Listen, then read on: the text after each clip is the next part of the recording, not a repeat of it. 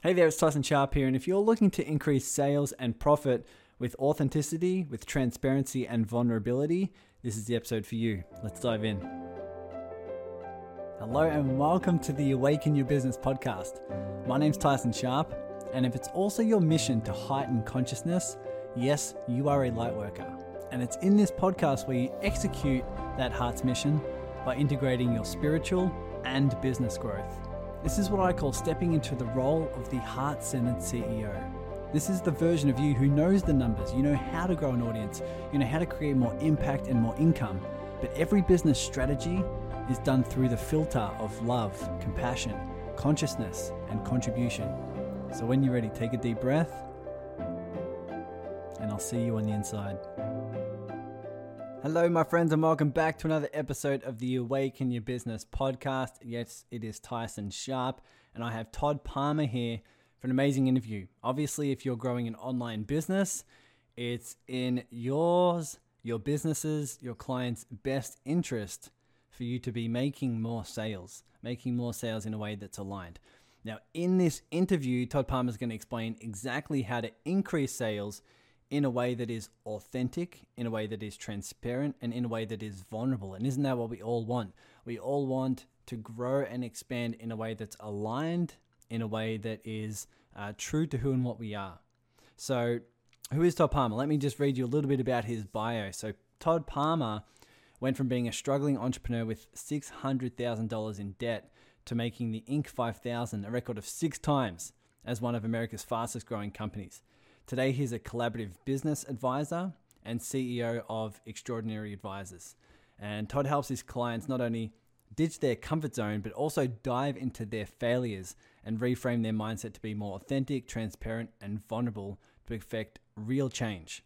Now, if that's you, you're going to love this interview. It's very free-flowing, it's very relaxed, but what you're going to learn is not only how to increase sales by being more authentic and transparent and vulnerable, but we dive in deep in terms of leadership, what it really means if you are to grow a business and be a leader for a team or for a tribe or for a community, whatever it is, to really step in and have that idea of what leadership is all about, and it's from all within. And also we're going to dive in deep in terms of intentional mindset, having an intentional mindset rather than an expectation mindset. You are going to love this. Feel free to take plenty of notes because Todd Palmer's, as you'll find out, has gone through the ringer, has learned all throughout his failures and throughout his successes, and now he's passing on some deep, deep wisdom to you. So hopefully you enjoyed the episode. Take plenty of notes, get a lot from this, and I'll see you in there. Here's Todd Palmer. Okay, ladies and gentlemen, welcome back to another episode of the Awaken Your Business podcast. It is a pleasure to have Todd Palmer here. We got on a call a few weeks ago, of course, and it's always inspiring to hear how people have grown their businesses and the things they've gone through. And I think if you're building your business, especially going into 2021, it's always not only inspiring but motivating to hear the tools, tactics, strategies of what someone went through in the hard work and hustle, and then obviously to building a big business. And I think with us really growing on social media, with us getting outside and launching new programs, new products for the new year, that pickup of inspiration allows ideas to flow. And so that's why I'd love to have Todd on here to talk all about his experience and everything that he's been able to go through in 25 years of entrepreneurship. Incredible. Yes. Incredible. I've hardly been alive that long, but I'd love to give you the floor for a bit and just share with the audience what is it you're all about, and how did you get to this point where you are right now? So I was an active CEO for about 25 years. I started my business. It was a recruiting company back in the stone ages of 1997. And that business has served me well as a teaching platform for a lot of highs and lows. I made a ton of mistakes, made a lot of missteps, had some successes.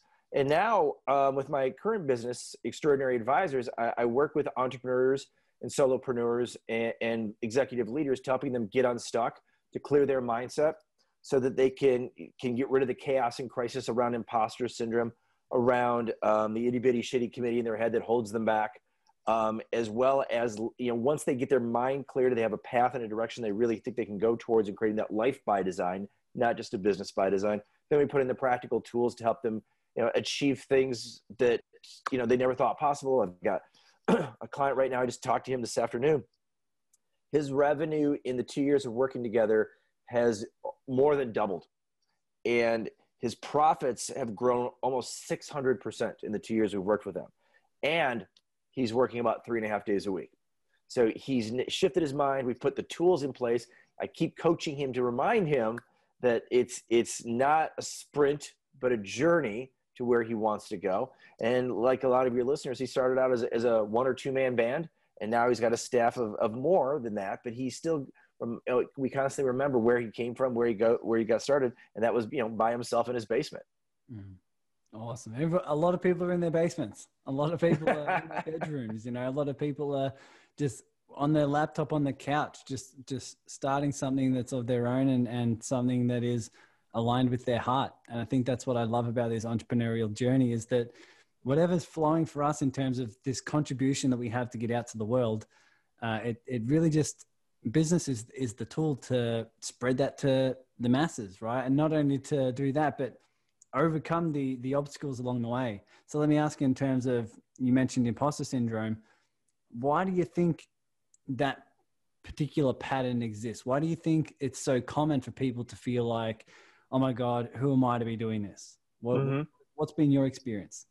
I think if you talk to 25 entrepreneurs, you might get 25 different stories, but I think there is a common thread. And the common thread is our inner self-talk and how we see ourselves and how we see ourselves fitting into the world.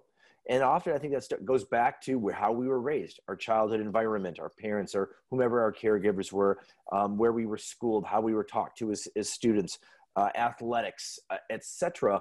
I know for me, my imposter syndrome flared up because my business, I started 10 years, I started in 97. By 2006, you'd think after being in business 10 years, I'd have quote unquote figured it out. I hadn't. And I wasn't telling anybody how bad things were in my business. And I wasn't showing up and being vulnerable and authentic. And that business got $600,000 into debt. And I was 2 months away from running out of all of my money. I was going to lose my house. My son and I was a single parent at the time. We were going to be homeless. And I had to deal with my imposter syndrome first and foremost. So I avoided getting help. I avoided telling the truth. I would just show up at parties or show up at, networking events and tell everybody how great things were, because they were telling me how great things were. So if they were great and I didn't want to show up and not be great, and I'm wondering, wow, what has everybody else figured out? I must really be stupid.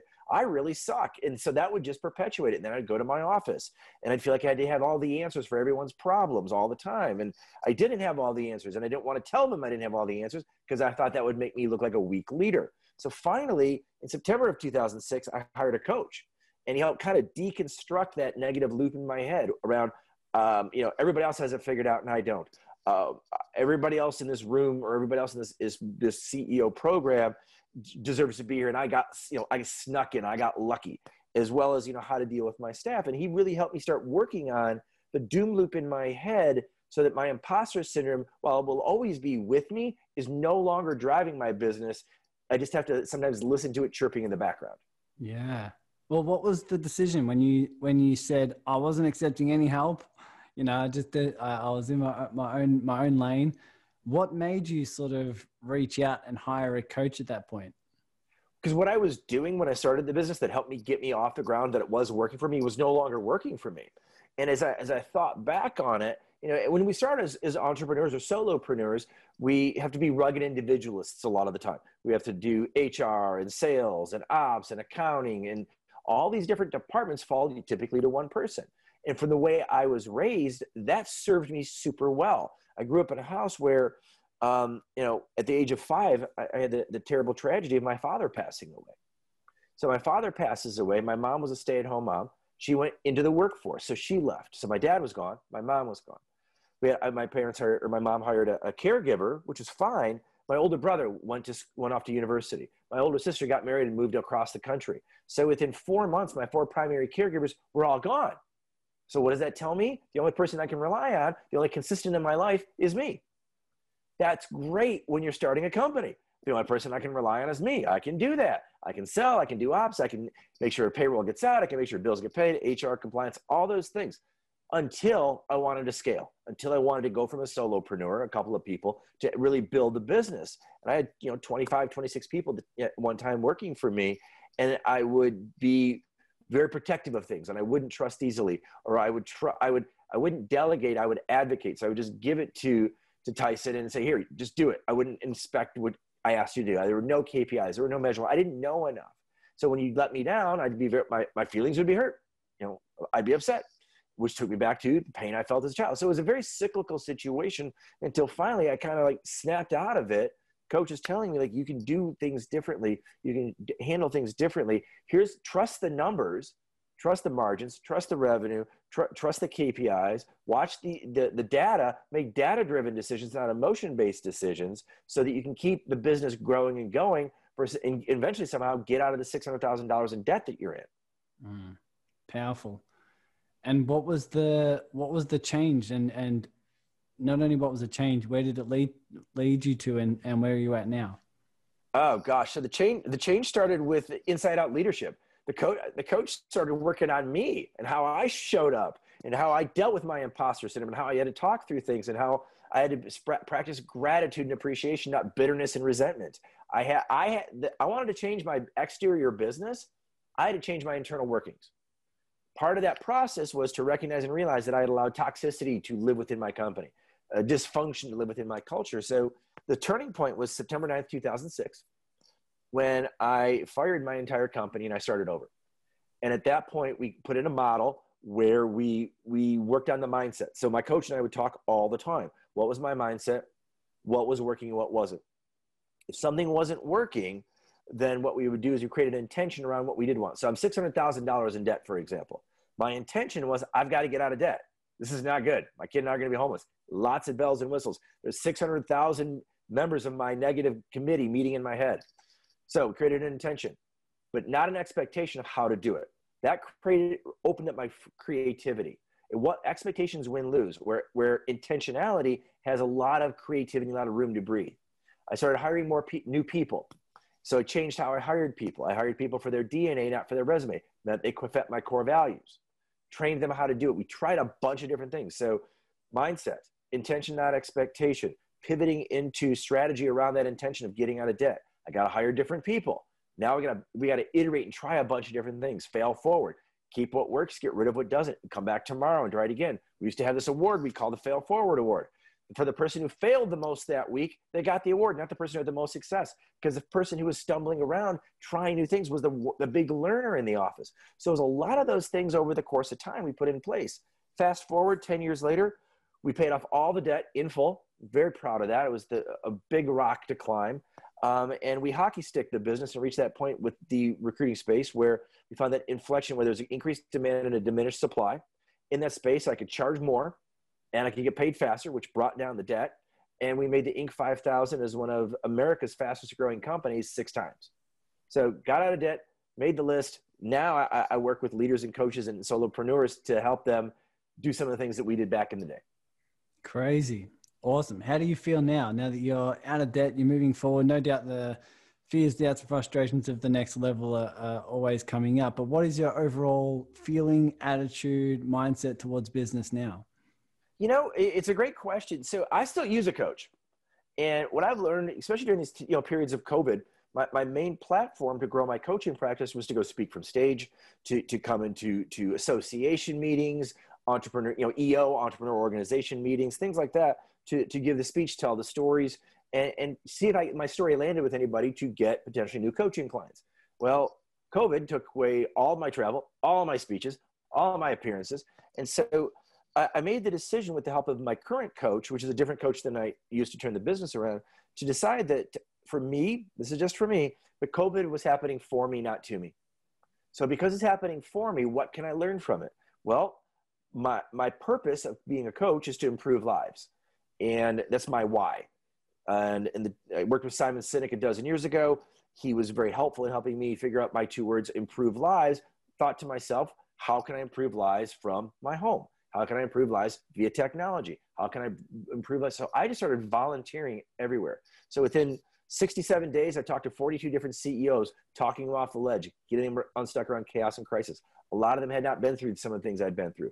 They hadn't tried to turn a company around like I did. They hadn't had to deal with the recession. They hadn't had to deal with things being thrust down upon them from an exterior world like a pandemic versus maybe internally bad decisions like I had to deal with. But the mindset were very similar as woe is me. I'm in big trouble. I'm going to close my doors. I'm never going to survive this. So I did a lot of that. I spoke around the globe from my living room. I spoke in the United States and Canada and Mexico and Australia and over in like Germany, in England, in Malaysia, all of helping entrepreneurs, helping leaders get unstuck around the experiences they were having.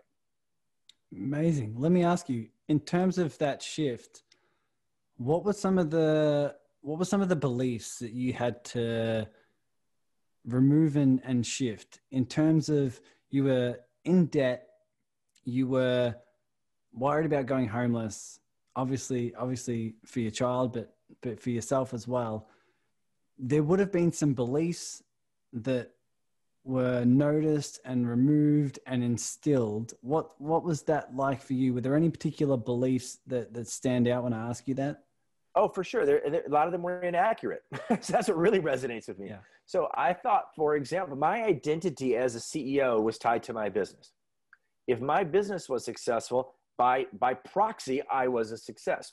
That's not really true. We make the Inc. 5000 6 times. My friend's like, oh my gosh, you've written your ticket. You should be like thrilled over the moon. I'm like, I mean, yeah, it was nice and it's a fun party to go to and it's nice to get the recognition, but it didn't fill the emptiness within. So the second recognition I had during these changes in times was I had a lot of emptiness inside, and that required me to do inner work, not just work on my business. And I found it was really fascinating. The better I worked on my internal issues, the better leader I was, the more I dug deeper, the more authentic, transparent, and vulnerable I became with myself, with my staff, with my peer network, the better leader I became. The business did better. So again, my identity tied to the exterior, not the interior. The interior needed to be worked on to fix the exterior in the business. And I think, another thing that just comes to mind as I'm pondering this was that, it's so much of my thought process was very much that of a competitive athlete. And I just had to win at everything. I had to win at everything. My definition of success was to create a $20 million company. That was the only definition of success. So it's like playing a sport saying, unless I win the championship of the world, I'm a failure. That's a lot of pressure and it's not accurate. And I kept chasing 20 million. So I would do bad deals to get the revenue, not the margin.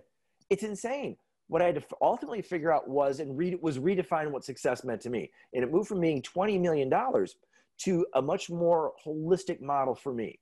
So success is really, and I heard this from Tony Robbins, success is doing what I want, when I want, with whom I want to do it, as often as possible. So in theory, I could define our conversation today as a successful use of my time because I'm enjoying the conversation. I'm enjoying your company. I'm getting energized about it. I'm telling myself that someone will hear this. It may improve their lives. It meets all of my requirements versus what can I sell? What can I buy? Who can I impress? How can I make my next big deal happen? That didn't work for me. Mm. And most people define success as waking up, as Tony Robbins says all the time. Sometimes you have some people that have their success as I need to have this amount of body fat. I need to have this amount of, money in the bank. I need to, never yell at my kids, all those different things. Or you have the person who wakes up and says, you know what, today's a good day because I wake up, I look at my feet and I see that I'm above ground. There you go. And it's a different criteria of success, but one of them allows a resourcefulness, a joy of life, a bit of grace that flows in, right? And when you have that criteria of success, as you say, it takes the pressure off. Although pressure can aid you in some ways, a lot of people, especially entrepreneurs, have this pressure of identity. It's like, yes, I'm not this, then I'm useless. If my business isn't successful in the way that my mind thinks it should, then I myself am a failure. And oh my gosh, I can't live with that, right? I deal with that all the time with my clients. I've got a client who who's so wrapped up. Like, if I don't make a certain dollar amount, my family's not going to be okay. My wife's not going to love me if I can't buy her this, or I can't take my kids here. And I'm like, whoa, whoa, whoa, whoa. Let's really break it down a little bit. Has anybody said all those things to you? No. So this is maybe the story you tell yourself. Well, isn't that the only story? No. A lot of the times as a coach, I'm championing an entrepreneur or a solopreneur on their hero's journey. It's not my hero's journey. It's your hero's journey. I'm the guide of your journey. So my job is to help you see things differently, to ask you the probing questions. Ultimately, the journey is yours to take any direction you want to go in. But if you're, think about it, you're going through the mountains and you're going through the woods and you're coming up over a cliff. Well, as the guide of your journey, I see if you take 5 more steps forward, you're going to go over the cliff. How do I know that? Because that's what I did. Now, if you take 5 steps to the left, maybe a little bit harder steps because you're going to you're going outside of your straight and narrow, you'll live to fight another day. It may not be as quickly as exciting as you think it might be as you jump off the cliff and hope that you don't crash to the bottom of the rocks. But I'm telling you from experience, that may be a way for you to go differently, but ultimately the choice is yours. And so much of the work I do is so enjoyable because just a lot of massive curiosity questions wrapped around accountability to the decisions the leaders make get them to success levels they never thought they'd reach. And the crazy thing is most of us become entrepreneurs or solopreneurs because we don't want a boss. The challenge becomes we stink at holding ourselves accountable. That's why they bring in people like me. Wow. What do you think it is in terms of your coaching experience and what you've seen on the entrepreneurial journey? Why do you think people aren't willing to take that step of being self-accountable? Obviously they've escaped maybe they've ditched the 9 to 5 and they're starting to do their own things. They don't want a boss. But then when they start their entrepreneurship, they realize, I need to do this thing. I need to do that thing. And I know I need to do this. And I know I need to do that. And they don't. Where do you think that pattern lies into their journey? So I think a couple of things. One, there's a thought construct that I'm a big fan of. It's called the law of avoidance. And it's by an author named Mark Manson. And Manson talks about in his book, The Subtle Art of Not Giving a Blank, that the law of avoidance comes from when our identity is so tied into something. So he uses a story of a friend of his who wants to open an art gallery. And for years, he's talking about opening an art gallery. And another friend of his, maybe this is even a better one, a friend of his is talking about writing a book. And in the process of writing the book, he's gotten to the point where he's got the outline done and he's started writing it, but he just can't ever get past like the 30th page or the 40th page. And he's been working on this for years. Well, what Manson argues in the law of avoidance is it's safer psychologically for this person to talk about doing something, but to actually take that risk to complete the book, turn it over to an editor, get that what they would consider critical feedback, because it would shatter their self-image. It's much safer psychologically, and it's crazy to say, well, it would have been a hit, but I was just too busy, or no one would have read it anyways. But no, put the book out there and see what happens. It's that risk. They avoid that. It's that law of avoidance. So I just completed my book. It's going to come out in February of 2021. It took me 5 years to get my book done. I'm on the book the people will hopefully read is going to be the 8th version of that book. I've pivoted 8 times throughout the course of the book. And when I finally turned it in, my family said, "Oh my gosh, aren't you excited?" Oh no. Now, it's really out there. All of my ideas and my constructs and my teachings and my stories, and the world. I'm now laid vulnerable to the world, and that what we have to become comfortable with that sense, that thought process around failure. The other part that I think people don't grasp and recognize. So one, they practice the law of avoidance. 2, they act like the thought process of failure is a real construct. Failure, if applied and learned correctly, is just you learned something. I tried it, it didn't work. In the 10 steps that I tried, 6 worked, 4 didn't. I'm going to keep the 6 that work, get rid of the other 4, replace them with something new. That's called learning. I mean, all of us at one point were infants and we couldn't walk. It wasn't like we came running out of our mother's womb and we sprinted across the floor to the doctor. We've had to learn over the course of time. And I don't know anybody, in the case of history, maybe one of your listeners will email you saying, I walked it with my very first step. That's great. Most of us walked and fell, stood up, walked and fell, stood up, walked and fell. Well, that's what we have to do in business. We try something, it doesn't work.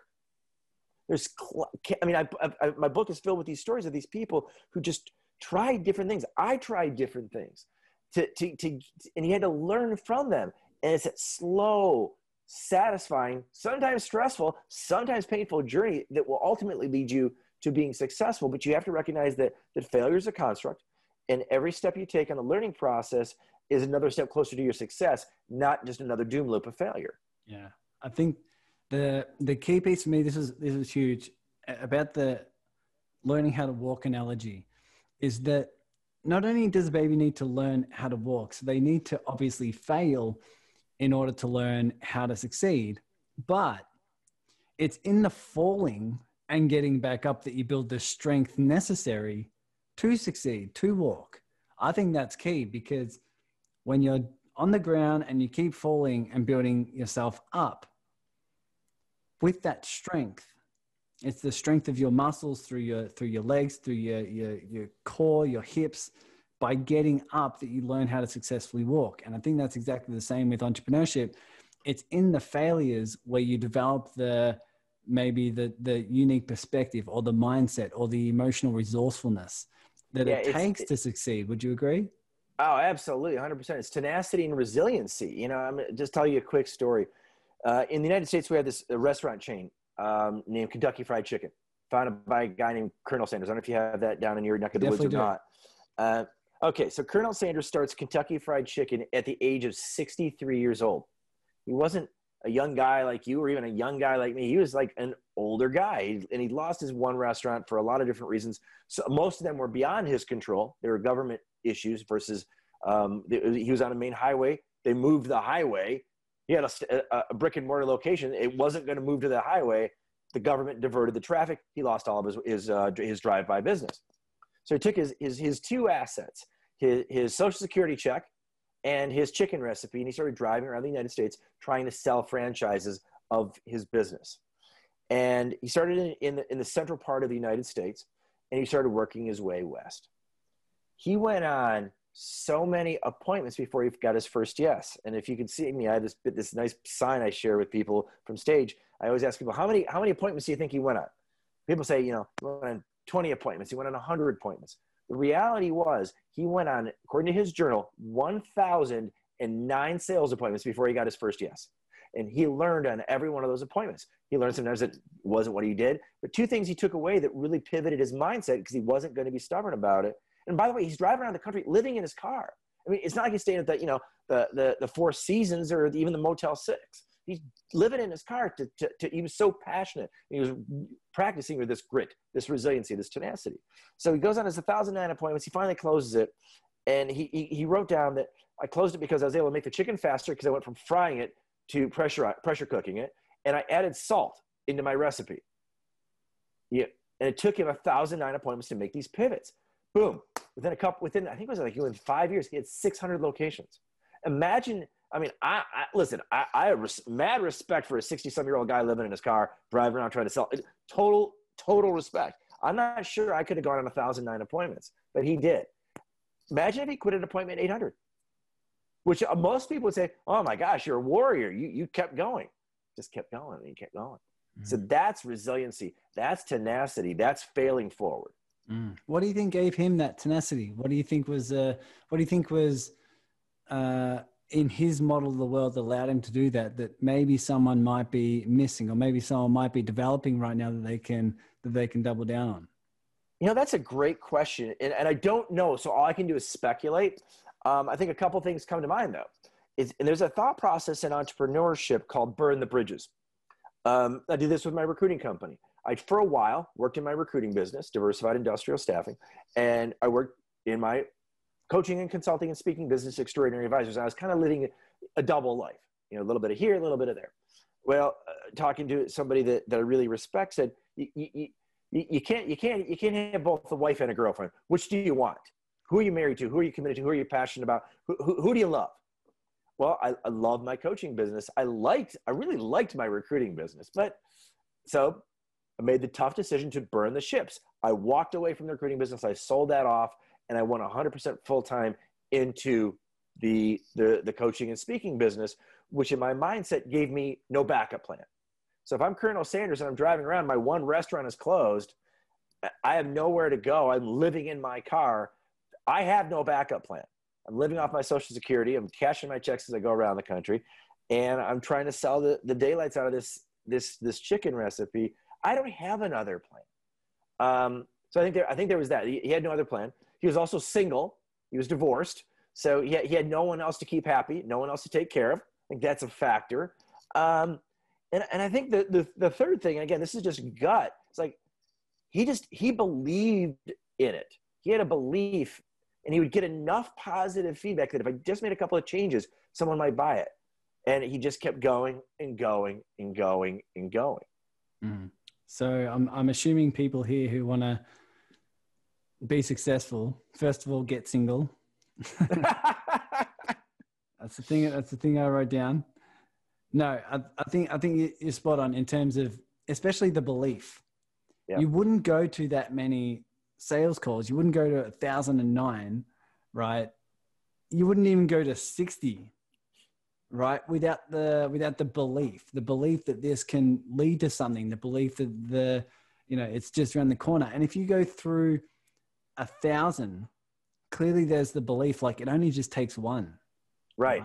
If he believed it's going to take 100 and he's been on 1,000 and he's had zero yeses, you wouldn't be going on that next one. He would have at some level had that belief.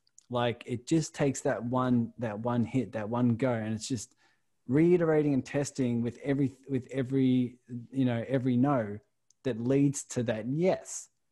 A lot of people are probably going through trying to get that yes after 5 or 6, Sure. And I think partially too, I'm going to guess that he also took feedback from his audience. He got feedback from the buyers, and it took too long to cook. Okay, I got to address that. That's a blocker to someone saying yes. Got to find a way to cook it faster. It just doesn't have enough flavor in it. Why don't we? The story is some guy goes, let's bring a recipe in the back and let's add a couple things and see if it gets better. And so that got him on the salt thing. And so, but then he still couldn't cook it fast enough. So he's knocking off the objections to the buy. He's knocking off the objections from the buyer not wanting to purchase what he was selling, versus the stubborn person. Yeah. Who says, no, my way is the only way. My way is the only way. This is the only way to do it. We fry it, no salt.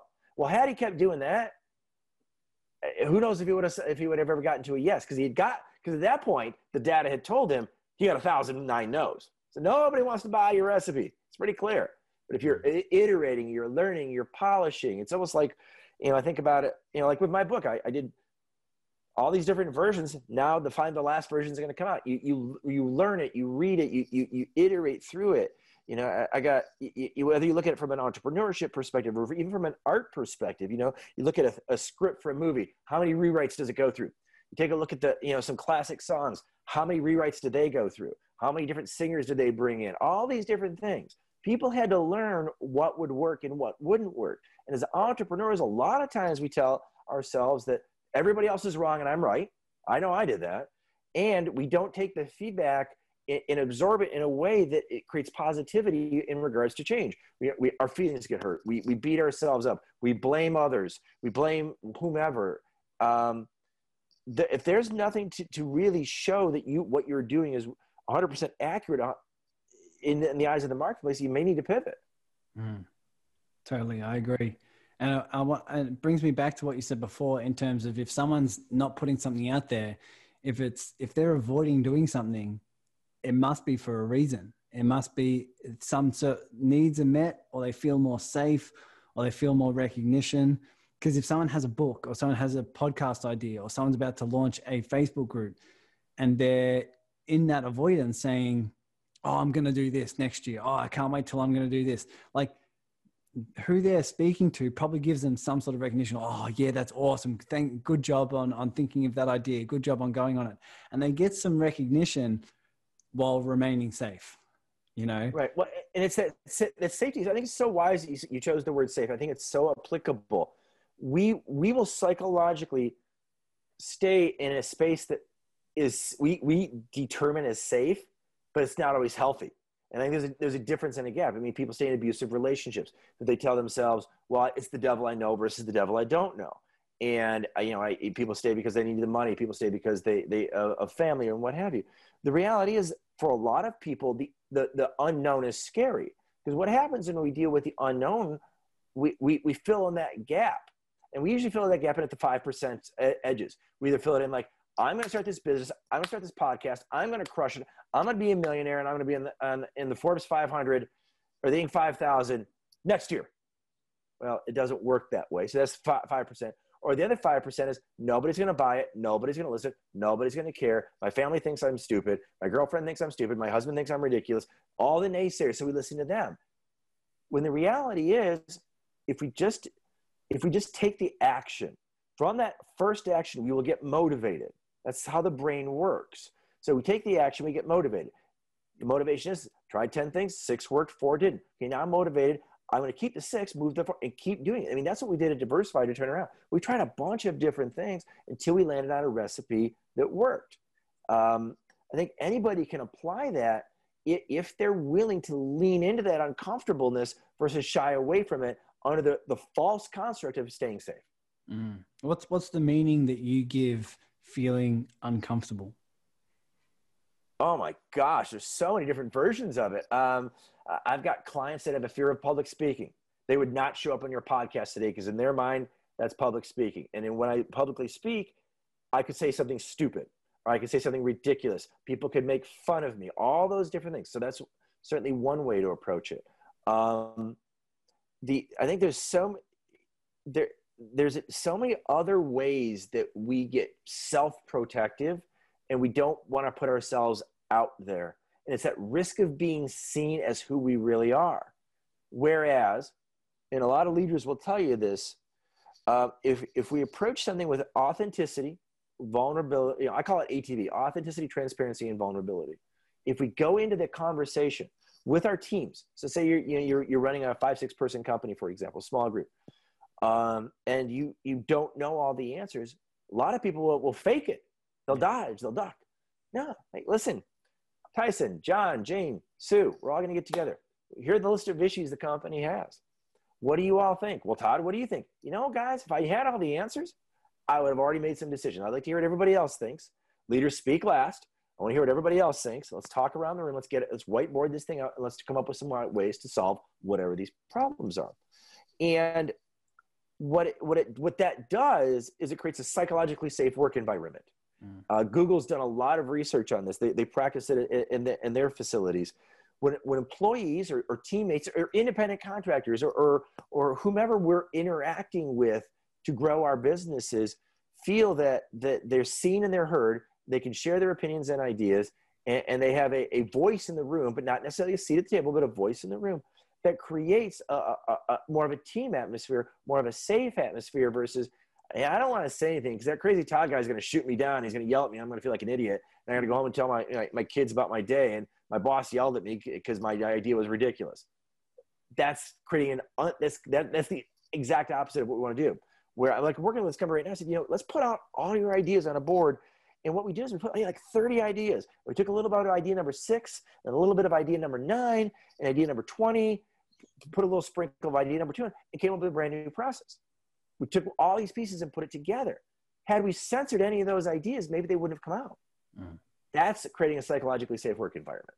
Yeah. And even those who are listening who might not have, a team or someone who, an office they go to where they're going to bring up these sort of things, what resonates clearly is that if you're putting content out there, if you're doing a podcast or you're doing videos or you're doing certain posts, if you're putting yourself out there, you're putting your heart out there, like you say, being authentic, being transparent, especially, and being vulnerable is opening up that space for you to feel free, right? Mm-hmm. There's not that barrier. There's not that, block of saying, I need to know all the answers and everything that I say needs to be coming out and delivered in the perfect amount of words in the perfect way with the perfect structure. And if you give yourself that flexibility and open space to be vulnerable, to be transparent, to be authentically you, then people will feel that, right? People will feel that in your content and as your audience. That would be my question. What was going through your mind when you released this book that's coming out in 6 weeks? If you have, if you have this voice that says, oh my God, all my stories are out there, I'd love to know the thoughts in your head, and then also the meaning that you give it, and especially why you put it out there. Sure. So the first thing I do is I'm gonna tell the world, hey, this is me being real. This is me being authentic. I mean, I'm putting it for me. A book is kind of I call it a headstone moment. It's going to live beyond me. And when you name it like I did, I'm calling it, from suck to success, an extraordinary guide to entrepreneurship. And in there, I tell my story and other stories of people who really are real people. They're not just constructs. They're not, I tell the Colonel Sanders story of the book. Yeah, he's deceased. I got that. But a lot of these people are still alive, and they showed up to help me write this book. They showed up for me to help others learn from our stories, because I think people have a really good BS detector. And when they're being sold something, or they're being pushed some idea or pushed some construct from somebody who's never been there, done that, in my case, survived it, then it doesn't land as much. Whereas if I say, hey, listen, I don't have all the answers. This is where what worked well for me. Take what works for you, get rid of the rest.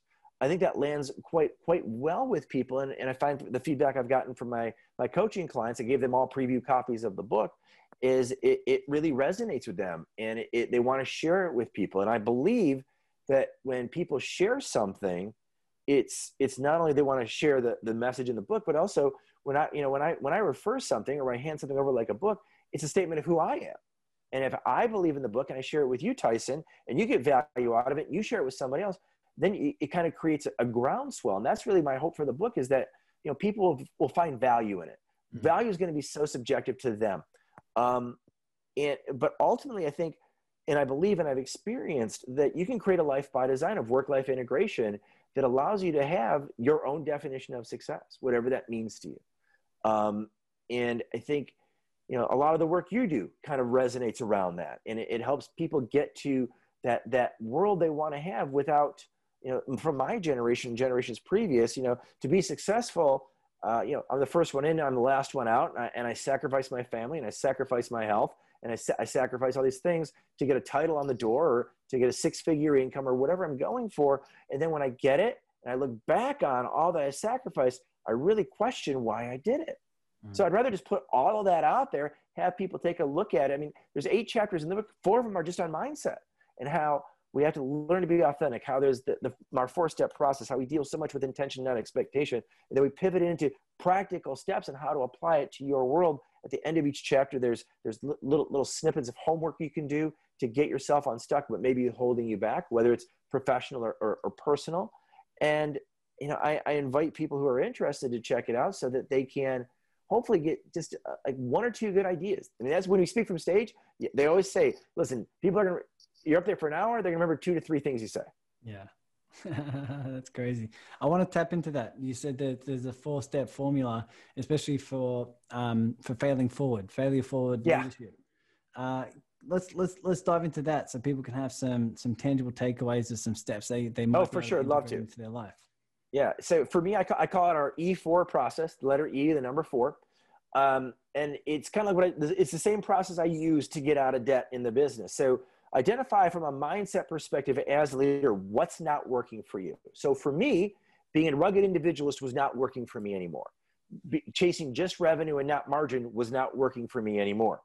So I needed to come up with a new idea. So I created an intention around, so the things that weren't working got me into debt. So the debt's the problem I want to solve. And attacking it the old way didn't work. Second step is to take an intentional mindset, not an expectational mindset around that. So I have this debt problem. I need to come up with ways around to get out of that debt, ideally to get paid faster and get paid more, to accelerate the debt payment structure and get out of debt quicker. I don't know how to do that yet, but that's my intention. Versus my expectation is the only way I'm going to get out of debt is if I sell X widget for Y price for Z profit. That's the only way. And we're just going to keep driving that, hitting that hammer or hitting that screw with a hammer until we drive it through the wood. And that didn't work for me real well. More creative mindset. So then we created a strategy, the third step, to that intention, which ties to that mindset shift. The strategy was around, we started trying a bunch of different things when we were talking to prospective customers and current clients about what their needs were. how we could help them. And we identified this space below the surface of temporary help and staffing in the manufacturing space in the United States, where there was an increased demand and a diminished supply. And so we would say to our clients and prospects, if I find this unicorn candidate that you can't find on your own, would you take him? Yes, I would. You do, and then we'd say, well, you know, he's going to cost more than the average person. Yeah, we need him. They're like gold. They're rare. Yes, we'll pay more for that. Oh, how much more? And we started working on that. Then we decided that, you know, our days outstanding were 90 to 120 days. We need to get that down under 30 days. So we pulled back 14 days. Why did we pick 14 days? Because people in the United States get paid either weekly or biweekly. So either get paid in 7 days or 14 days. Put my client, my check in the same check run. And what they said is, okay, awesome. So that was, and it just kept working. We just kept doing that over and over. And it took us a couple of years to figure all these little bite-sized pieces out. But if we just got fixated on one thing and we didn't have intention versus expectation, we didn't create a strategy around that intention, and we didn't take massive action around that strategy, we never would have gotten out of debt. So again, just to kind of recap it for everybody, it's identify the mindset that's not working for you and the result that it created. Set an intention, not an expectation of what do you want to see happen. Create a strategy to that intention, create a plan. Then the fourth step is, you know, bring in outside resources, bring in other employees, bring in independent contractors, bring in a coach, iterate, pivot through that, learn from it, repeat it, and always go through the loop. And every day, we used to literally have meetings on this, I kid you, every morning at 8:30 in the morning, we would go through the same loop every single day. What did you learn? What didn't work? All right, what's our new goal? How can we, and we just did it every single day for about 3 years. Wow. People who are listening, who are growing their own businesses online, can see where this will serve them. Because whether it be in your content, in your niche, in your offer, not only does it take some testing and reiterating, but it is always a loop. It's always evolving, where if you were to evolve and reiterate your mindset, that's going to shift the content that you're going to create. And obviously the value that you're giving to the world. If that's meeting a need, then it'll grow. If it's not, and there's no market demand for it, it's not going to grow. And so testing and tweaking and getting feedback from your audience, your customers, your prospects is key. Once you have that formula of what the market wants, testing and reiterating on your actual offer is what some people aren't willing to do. But once you test on your offer, let's say you have a 6-week program and you find out the need, you have people go through your program, you test and tweak. It's like, this is what helped them get this result. This is what didn't. This is what they wanted. This is what they didn't. This is what, helped make, leverage my time. And this is what didn't. And then you just go back around the cycle, right? And you go back around the cycle of testing and tweaking. And that's sort of similar to what you're presenting here of what you did in terms of not only your mindset, but also learning and implementing a strategy and then testing and tweaking along the way. And then at the end, building in resources and things that you can add on to it. So no doubt, it's just the mindset and the intent of consistently putting it out there, reiterating, and really having no attachment to the outcome, just simply observing and reiterating. I call it the serving scientist. It's like being a scientist from a place of service. It's like no expectation, just getting out there, testing and tweaking because I'm here to serve. Yeah, and, I love that. I love that. Could be the title of your next book. Maybe. Serving scientist. We will see. This is patent pending. We'll put it in the show notes. But that's great. I love these sort of tips. I love these strategies. I love these mindset adjustments. Is there anything else that you feel intuitively the audience needs to know and can implement in order to grow their business the way they want, in order to do it in a way that's aligned? What's flowing through you at the moment? Two things. One, anybody who's listening, I would always challenge you to continue to focus on being a lifelong learner.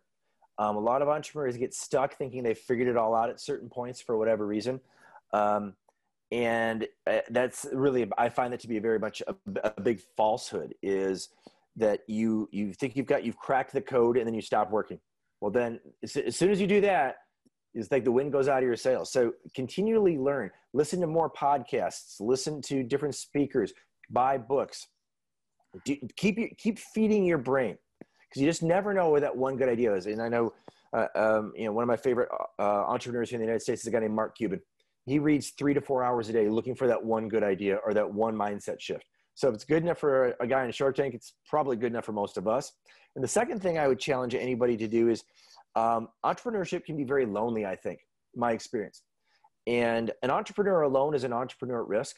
Find a tribe, whether it's a mastermind community, whether it's like an EO or a YPO, depending on the size of your organization, whether it's, getting a coach, whether it's getting together with a bunch of like-minded individuals, so that when you're a solopreneur specifically, a lot of your time is spent in the 6 inches between your ears. You're in there having your board meeting with yourself, trying to solve problems in a vacuum.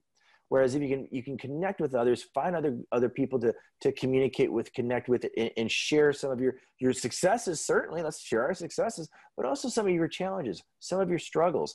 That community of learners out there, I think, can pay huge dividends. I mean, I just did this last night. So I'm in a community of CEOs, both active and retired. So Christmas is coming up, and we bought our daughter an iPhone. She's 12. I am freaking out. It's more stressful than almost any other business deal I've ever done, because I just think it's, opening up the world to her.